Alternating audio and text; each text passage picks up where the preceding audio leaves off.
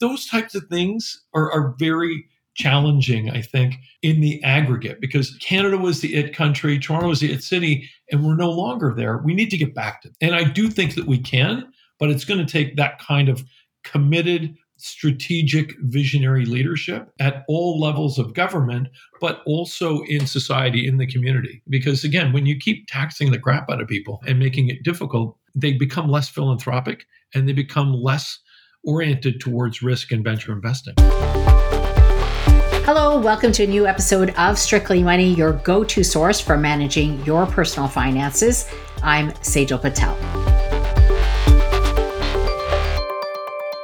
In today's show, we are diving into innovation, Fintech innovation, and how it is transforming the financial well-being of millions of Canadians. You see, technologies like artificial intelligence is no doubt disrupting the financial industry. And I personally think it is going to help millions of Canadians invest better and manage their money better. You are in for a treat, because joining me today is Joe Canavan. Joe is an icon in the financial services industry. He has built incredibly successful asset management firms and sold them, and he now invests in a number of fintech disruptors. Many of those you are going to recognize.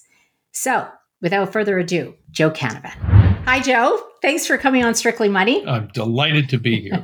Now, Joe, I'm thrilled to have you on. You don't know this, but I have been following your career for a very long time. You are someone that I look up to. This is going back to the mid-90s when I first started in the financial advisory space. I was at Burns Fry, and so many of the advisors that I was working with looked up to you and said you were the person who got the asset management space. Even though I left and I went into business journalism and I was in Asia for a number of years, I've been following your career. So welcome to the show. I'm really glad to have you here. Thank you. Thank you so much for having me. It's an honor. Now, you have spent decades building the asset management space, and now you're investing in a number of companies, tech companies, but particular fintech companies. So you're certainly not slowing down. What are you up to these days? I'm guiding a number of tech CEOs, mostly fintech.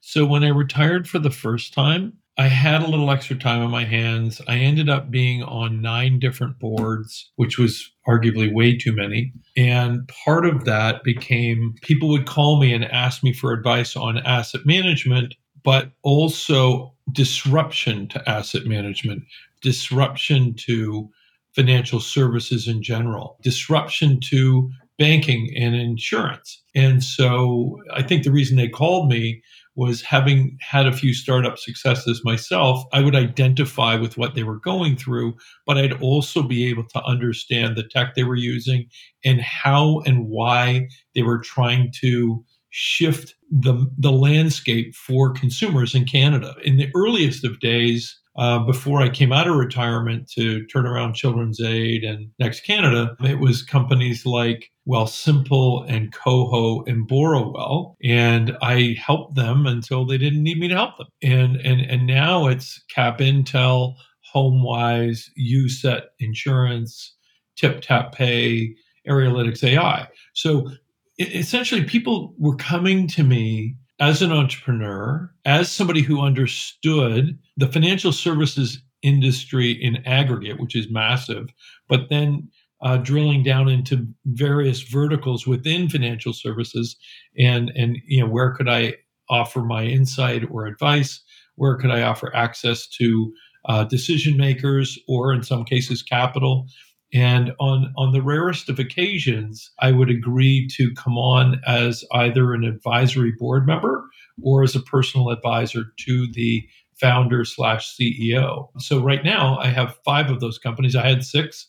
One of them got sold to Questrade recently, which was excellent for everybody. I've had a very long history of working with founders and basically tech CEOs who are in their way changing the world for the better. And that's what I love most about the position that I'm in, is I'm helping and I'm guiding and I'm advising people who have this virtuous notion that they're going to change the world and make the world a better place. Well, Simple is certainly a disruptor, Joe. One of the companies I know you just mentioned it, Cap Intel. I'm really interested in hearing a little bit more about this. This is a digital software company, and it does help investment advisors create financial plans. So, as you know, I was just speaking to you earlier about being at Asante. So I used to work with these financial planning softwares.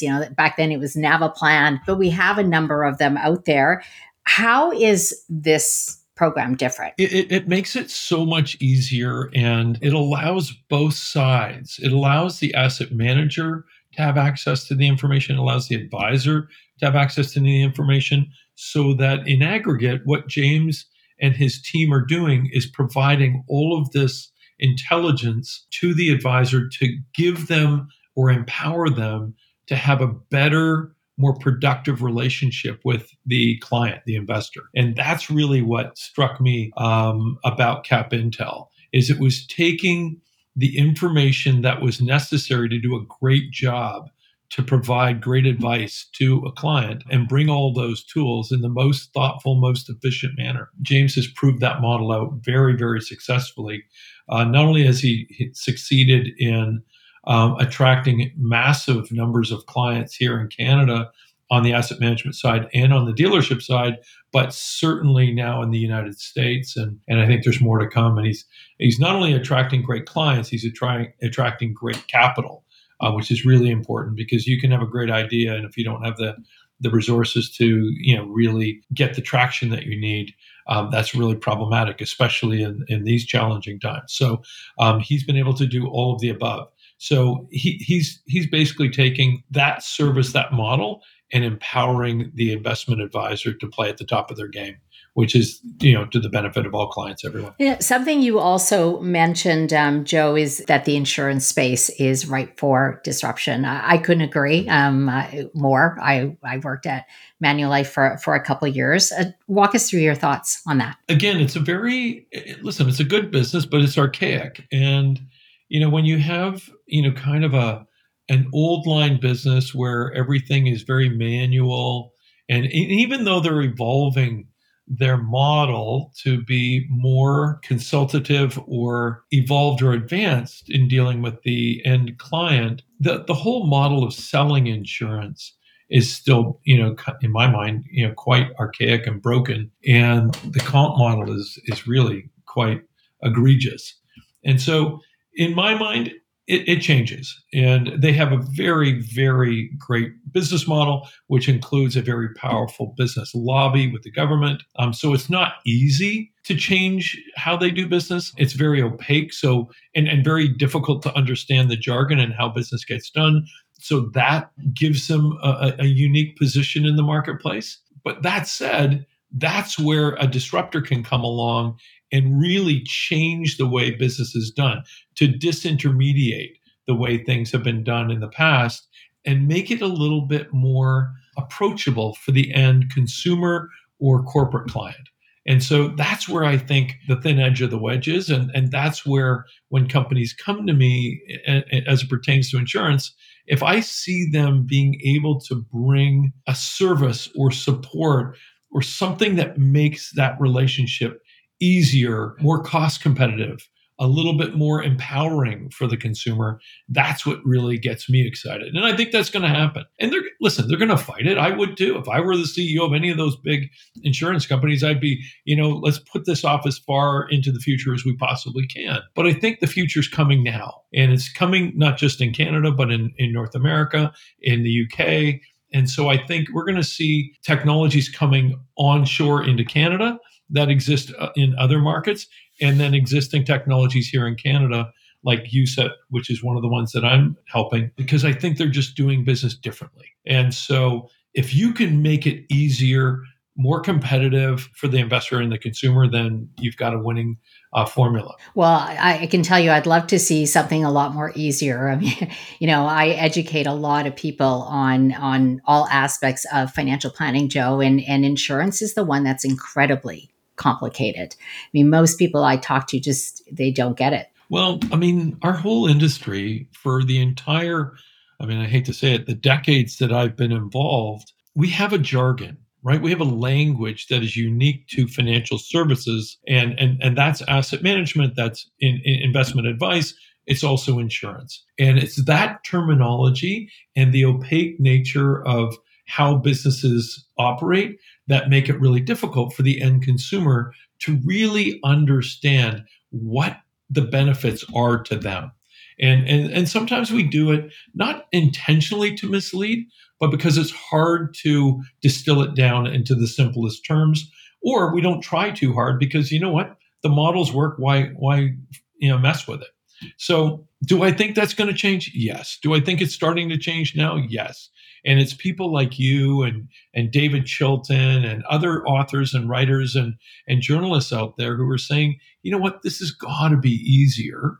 And we need to bring this to the average Canadian family in a way that it's consumable and they understand it. And the company I mentioned earlier, equally a disruptor but not seen as one, is Questrade. I mean, everything they touch, they disrupt, and they're doing a good job at it. So, am I impressed with what they're doing? Absolutely.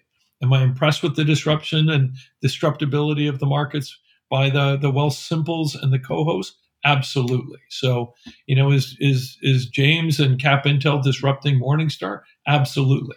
So I honor and support that because you know what? Sometimes disruption is what's necessary to get us to the next stage of the life cycle of financial services and offer the products more competitively to everybody. Yeah, I couldn't agree more. And I think Coho is going to be really interesting now that they're getting closer to becoming a bank.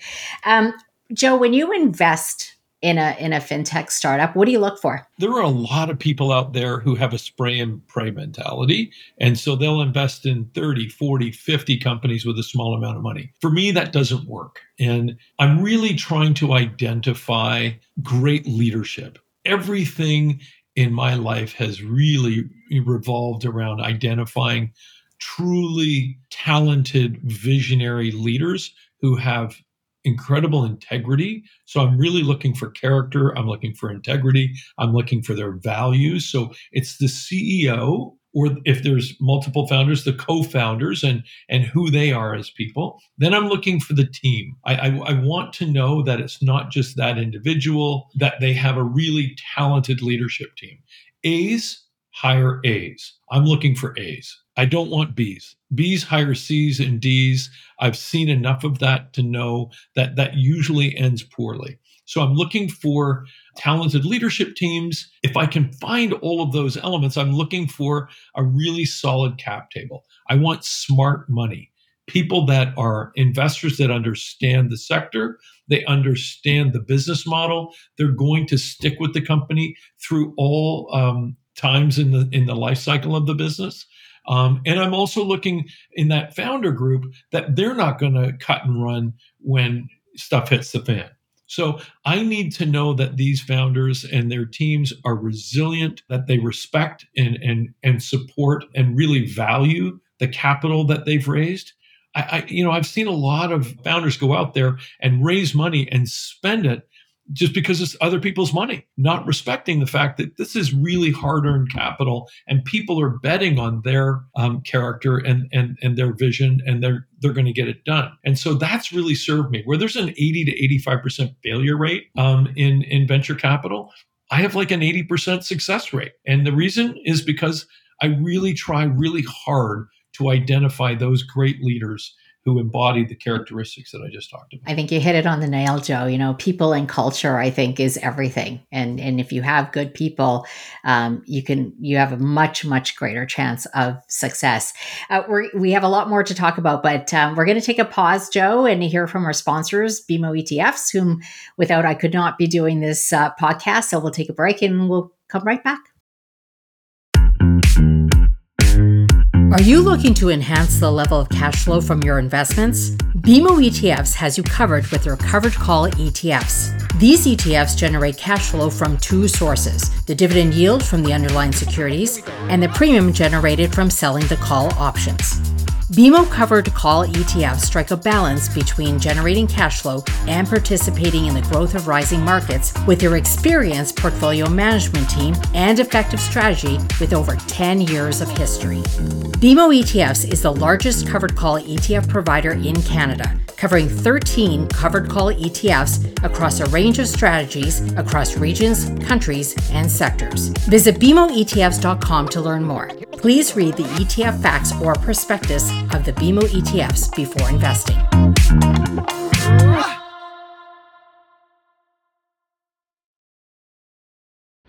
Welcome back. I'm here with Joe Canavan. Joe, just before the break, we were talking about what you look for in fintech and how leadership and the values that they carry are really important. I want to get your thoughts on the innovation space in Canada and whether anything concerns you. Oh, there's a lot that concerns me. There was a lot that excited me for a period of time. When I got involved, I was still fixing a company that was in turnaround mode called Asante Wealth Management. And a group of people came to see me from Next Canada. They were called Next 36 at the time. And they said, would you vet our pitch deck? And to be honest, I didn't do a great job of vetting it other than saying to the team that I loved it and it was an idea whose time had come.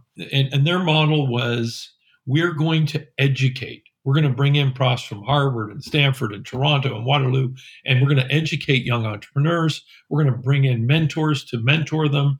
We're going to give them access to structuring like EY, Osler's for legal work, and really help take an idea and package it up and launch these companies.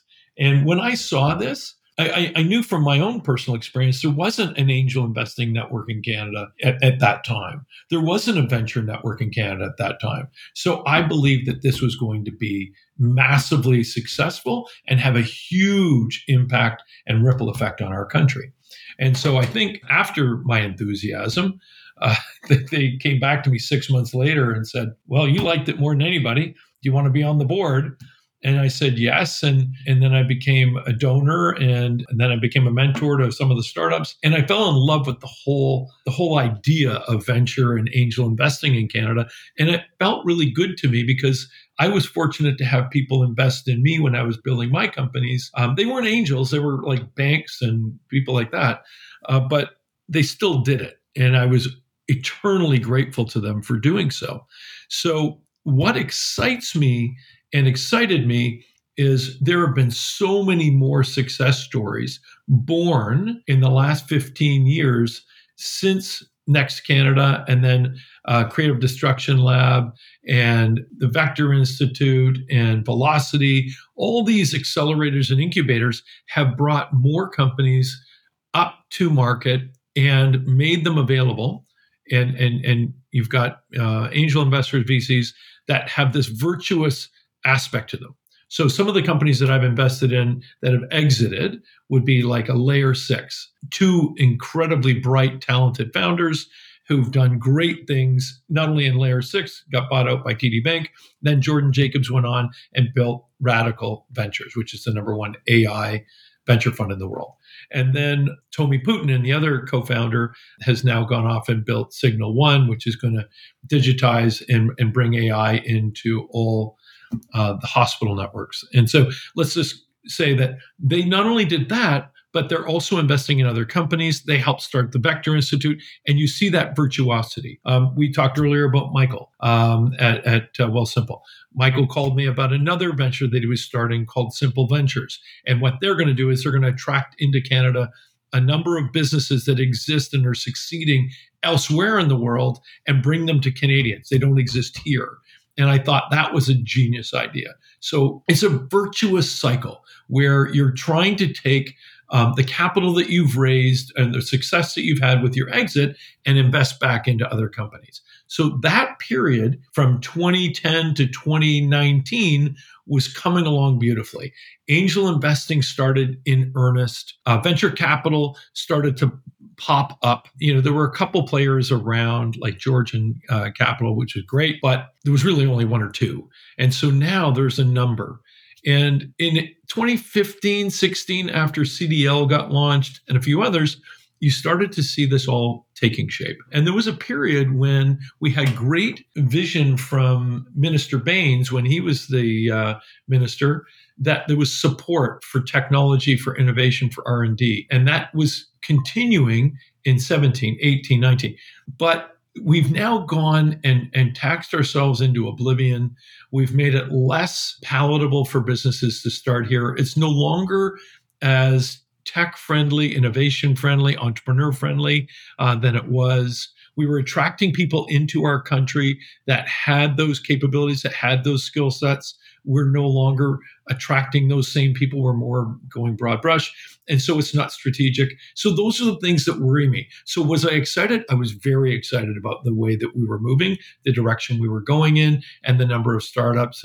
And again, the brilliant young people being educated and graduated out of some of our best engineering schools, like STEM related schools. That's not starting, it's diminishing.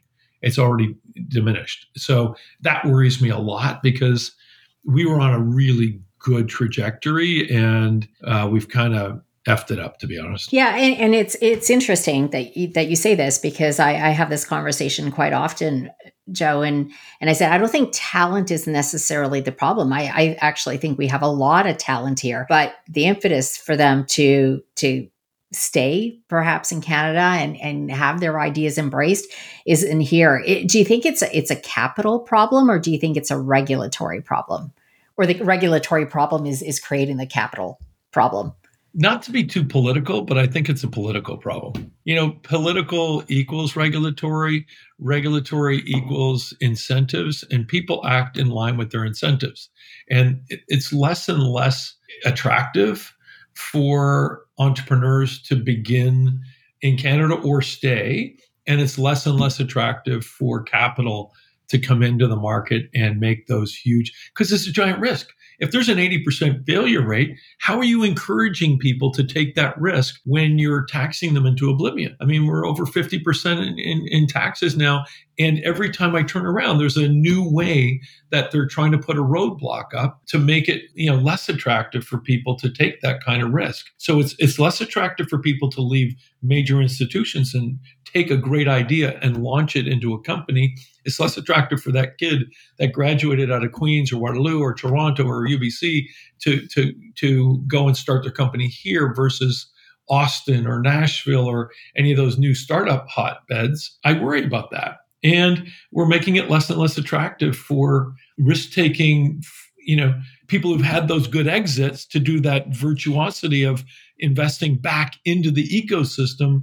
It's happening a little bit less. And more of the discussions I'm having of late are people kind of thinking, young people who are exiting the country and people whose capital, they're just like, yeah, I'm just going to put it into this investment over here because it's no longer the same financial benefit or upside to me to be that risk-taking venture investor. Yeah. I can tell you, my niece graduated from University of Waterloo, and when she had to make the decision of staying here in Canada or going to the U.S., she picked the U.S. She said they're just more innovative. I just had a young person in my office 2 weeks ago who had moved here. He's from India. He's got a master's degree. He's a very bright, very thoughtful, very earnest young man. And he was coming to me for advice, but by the time he got to my office, he'd already made the decision. Yeah, I've been here 4.5 years, but I'm not sure I need to be here any longer.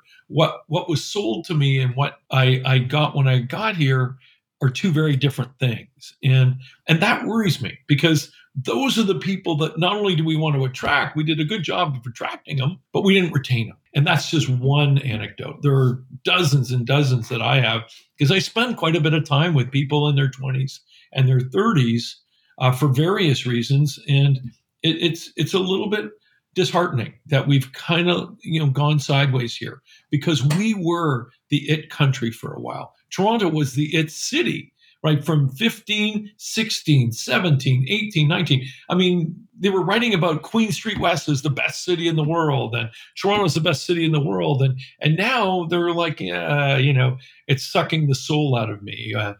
Tom Cruise coming out and saying, I'm shooting a movie here. I don't even want to be here because the traffic is so bad because there's bike lanes everywhere, and they keep the construction equipment on the roads all night instead of opening the roads up. You can't get around. Like those types of things are very challenging, I think, in the aggregate, because Canada was the it country, Toronto was the it city, and we're no longer there. We need to get back to that. And I do think that we can, but it's going to take that kind of committed, strategic, visionary leadership at all levels of government, but also in society, in the community. Because again, when you keep taxing the crap out of people and making it difficult, they become less philanthropic and they become less oriented towards risk and venture investing. I was going to say, they become more risk averse. Having lived overseas in Singapore and Hong Kong, I think I have a different appreciation for risk and how Canadians are viewed and how they actually view investment. And I think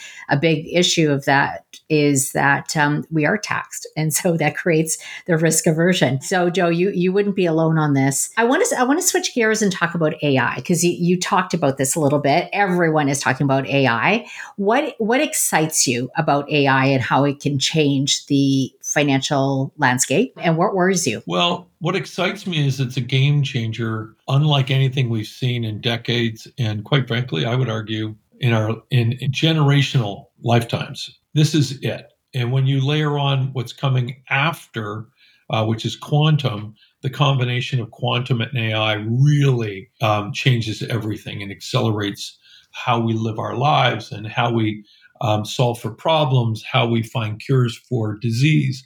Everything changes because our access to information, our ability to succeed and fail happens at a breakneck pace. So I'm excited because we're going to, everything from, Neuralink implantable chips to access to information on our devices, on our glasses. One of the companies I had invested in a number of years ago got bought out by Google and is going to be incorporated into Google's technology around Google Glass. That information is now going to be available everywhere. It's going to be ubiquitous, and it's going to make us smarter. It's going to make us more efficient. It's going to make us just better decision makers and have access to information that otherwise might have been harder. I mean, back in the 50s, 60s, 70s, we were looking up information on Encyclopedia Britannica. And then in the 90s, 2000s, it was Google. And so this is all going to be ubiquitous. It's going to be available to us in a nanosecond. So that's what I'm excited about. What am I worried about? I'm worried that not so much that the AI or the tech is going to take over the world, because it's going to think faster and solve more complex problems and be empowered to do so. That is a problem for sure. But it's more, I guess I worry that in an uncontrolled environment where you've got massive fraud being committed by foreign sovereigns, if you take that technology and use it in the most unlawful, immoral way, that's where I see huge risk. Do I think the people here in Canada and North America are going to have that as a primary mandate? No. Do I worry about that? Other hands around the world, that really does make me nervous. I'm trying to be politically correct here. So yeah, and you're not going to put safeguards on it, right? You can put safeguards all you want here in Canada. It's going to be like, yeah, okay, great. Who cares? We'll just move to another country. And you're not going to just do it in the United States. How do you do this? How do you solve for that globally? And because that's really where the safeguards need to be. And how do you put those in place? And nobody's been able to solve for that. And if they were to put too many safeguards in place, for instance, in the United States, that might just thwart some of their creativity and innovation. So that worries me about that. So it's complex. And I've just finished Mustafa Sulman's book, The Coming Wave, which is awesome. I've been reading up and trying to really listen to the Yuvals and Jeffrey Hintons and whatnot to see where the risks are.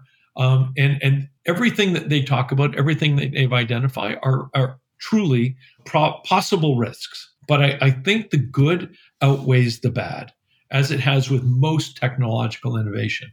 And so, do I think that we're going to benefit from AI? 100%. Do I think it's going to make life better, more efficient, more effective? Are we going to be better educated? Yeah, all of the above. Are we going to become better parents because we have access to better teaching methodologies and how we can do a better job with our children? I do. There's so much good that's going to come from it. But yeah, that small subset that could take and manipulate that technology or the data within that technology, that makes me nervous. Yeah, and you wouldn't be alone. I mean, we see this all the time, right? With even social media or crypto, and I think the regulators, I think, have it's going to be difficult for them because, like you said, it's a balance. It's a balance between protection and not stifling innovation, Right, as you because mentioned. otherwise it's the tail wagging the dog, and we Yeah. can't afford that. This innovation, this change is so good that you can't take the possible outlier event or that tail and say, okay, that's what we've got to solve for. We want to solve for all of it. And we need to make balanced decisions, exactly what you just said, so that we embrace all that's great about that technology and the huge benefits to society, and also manage for what the possible risks and downsides are. Well, and I'll tell you, it'll be interesting having been in the media for a long time because the media tends to focus on a lot of the negatives and less so on the positives. So let's hope that we see some balance in that space as well. I want to circle back to the asset management space because this is where you spent most of your career. And I should mention in 1994, you launched GT Global. That became one of the fastest growing mutual funds. You sold that. You started Synergy and subsequently sold that one as well. Are you still advising people in this space, firms in this space? And what are you watching for? I'm not specifically advising, but yes, people occasionally will come to me and ask my opinion on the direction of the industry or new tools and new methodologies or diversification. So I think where I might add a little bit of value in asset management is trying to think of ways that you can bring tools and other asset classes into a portfolio that aren't readily accessible today. So I have spent some time not only on VC, but also on private equity and different funds in that spectrum that aren't readily available to the average retail investor. And I've actually been looking at a couple companies in particular that are creating new ways to package up complex investment solutions that aren't readily available to retail and package them in a way that there is access, there is liquidity, that the pricing is competitive so that they have that ability to diversify in their portfolio. Do I see it as helpful? Absolutely. Do I see it as a game changer down the road? You don't need it, but it's a nice piece to have. And it's such a complex, both private equity and venture capital are complex parts of the marketplace. So if you can have access to that with really great leadership and great management, not a bad way to diversify your portfolio and get outsized returns. Because the returns in private small cap, very big if you do it right. In venture capital, same. Private equity, same. So having access to outsized returns and diversifying away the risk from the capital markets, the more market-based capital markets, I think makes a lot of sense. So I do talk to people about that. Well, I'll tell you what interests me is, again, being in the financial education space, I am seeing a lot more, and I specifically focus on women, Joe, but it's exciting to me to see that there is a lot more interest in investing, and that innovation has, I think, leveled the playing field. It's given people access to be able to invest in a simpler way that didn't exist, I think, when I certainly started in the industry. What does worry me, though, and I have to say, is just the education piece and the lack of education piece, right? Like, a lot of people are jumping in sometimes and not understanding what's happening. They want the quick fix. I look back at Robinhood, and some of the disasters that came out of that. So I think it's going to be a very interesting space. And I guess from a personal point of view, I certainly do hope that financial education is the key part of that innovation. There are great books and great podcasts like this out there that are available to people.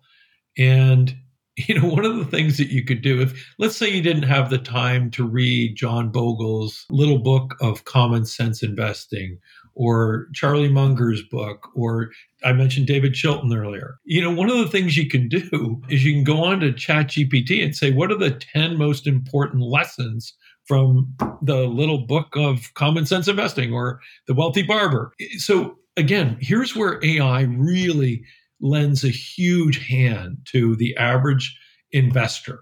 You can have access to all that information without reading the 200 to 500 pages or The Richest Man in Babylon. There's so many great books out there that people just haven't got the time because they're so busy being busy, running their lives, work and family and children and sports and arts.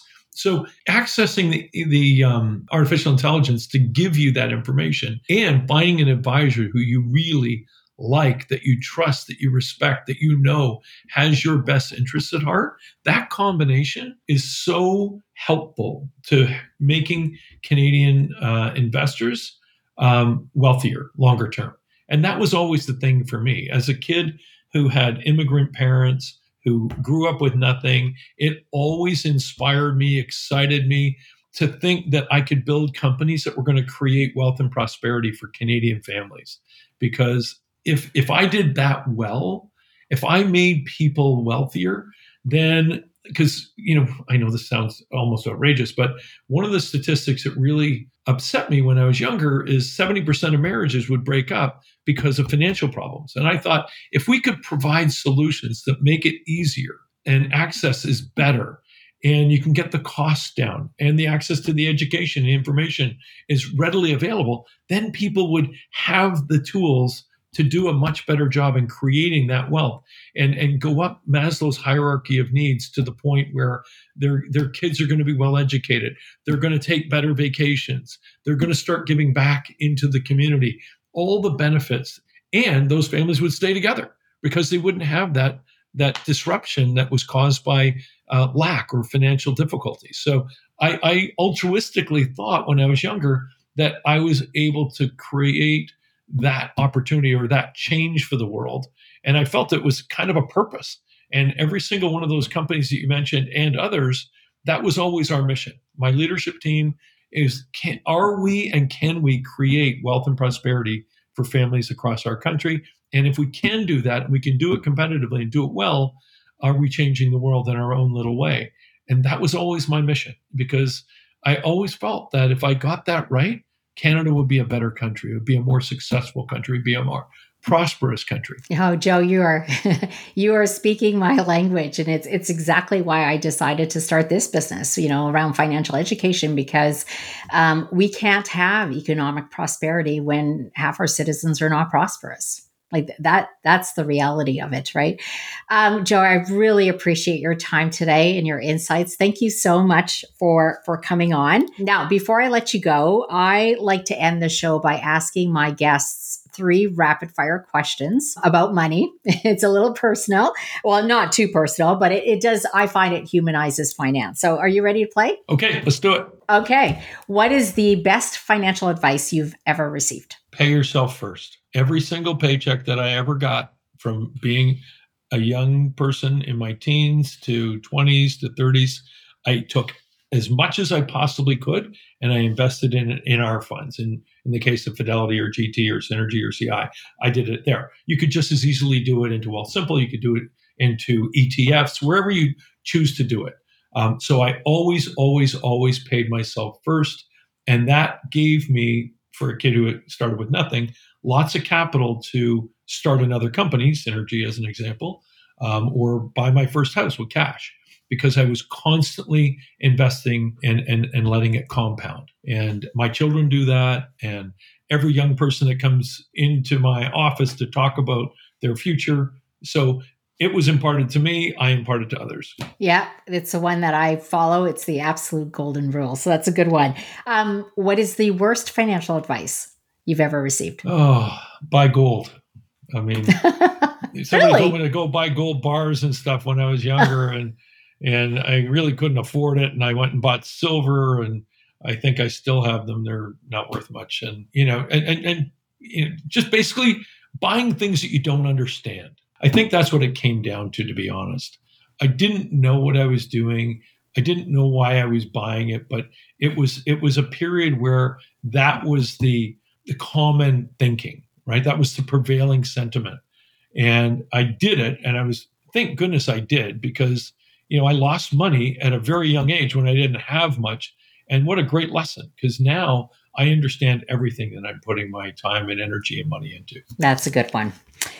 Okay, last one. If you could enact one policy that could help Canadians with their financial well being, what would it be? Allow people to invest and make all of their returns tax free.